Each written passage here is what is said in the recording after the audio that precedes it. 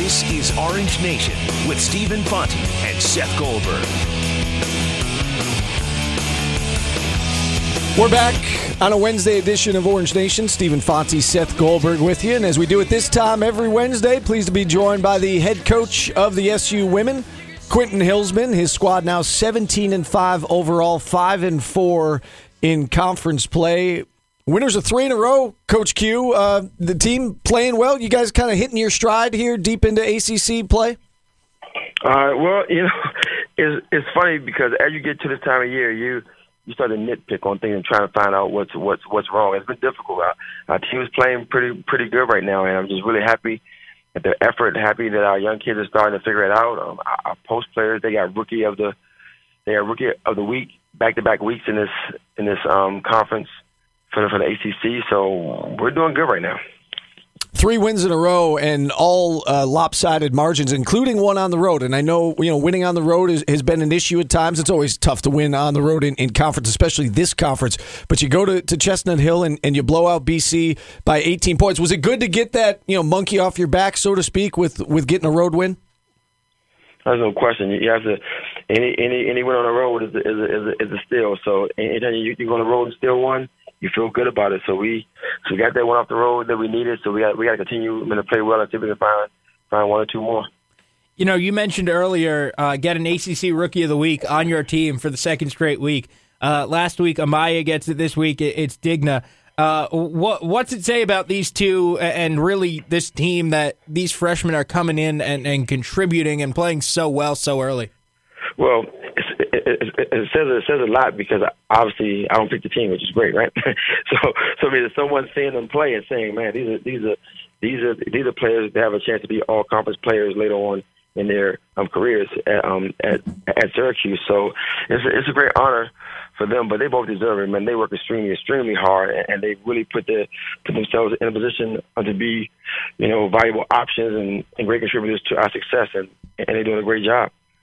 And speaking of individual honors, Tiana Mungakahia, of course, nominated as a finalist for the Nancy Lieberman Award given to the country's top point guard.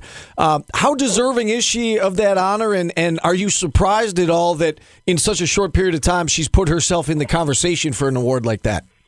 Very, very, very deserving, and not surprised at all because she's a fantastic player. She's coming to our program and stabilize us at that point guard position. Obviously, when you lose Alexis Peterson, who's arguably been the best point guard that played here, and you add Tiana to that next year, and she comes in and takes it over and does what she's doing right now. You feel good about your success, and she's doing an awesome job. Talking with Quentin Hillsman, head coach of the SU women's basketball team here on Orange Nation, and Coach Q, obviously a couple weeks ago we saw at that Pittsburgh game just how awesome an environment it can be inside the Dome. More than 8,000 people for that game. This team 11-0 at home in the Carrier Dome. Just how important has home court advantage been, and why such great success on the home floor this year? Well, home court is home court in this conference. You got to win your home games in order to get up to around 10, 11 wins. So our home court advantage has been awesome. Our kids have responded when they're playing at home. I think it's just a comfort level. I think they're really, really comfortable with being on our home court and being familiar with surroundings. So hopefully we can keep it going.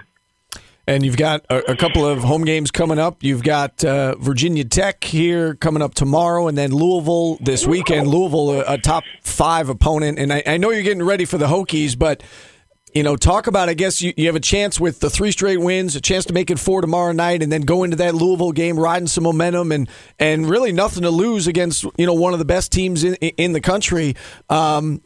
Is this a chance to kind of stack yourself up against, you played Mississippi State earlier in the year. Do you look at Sunday's game as a chance to kind of see where you are on a national stage?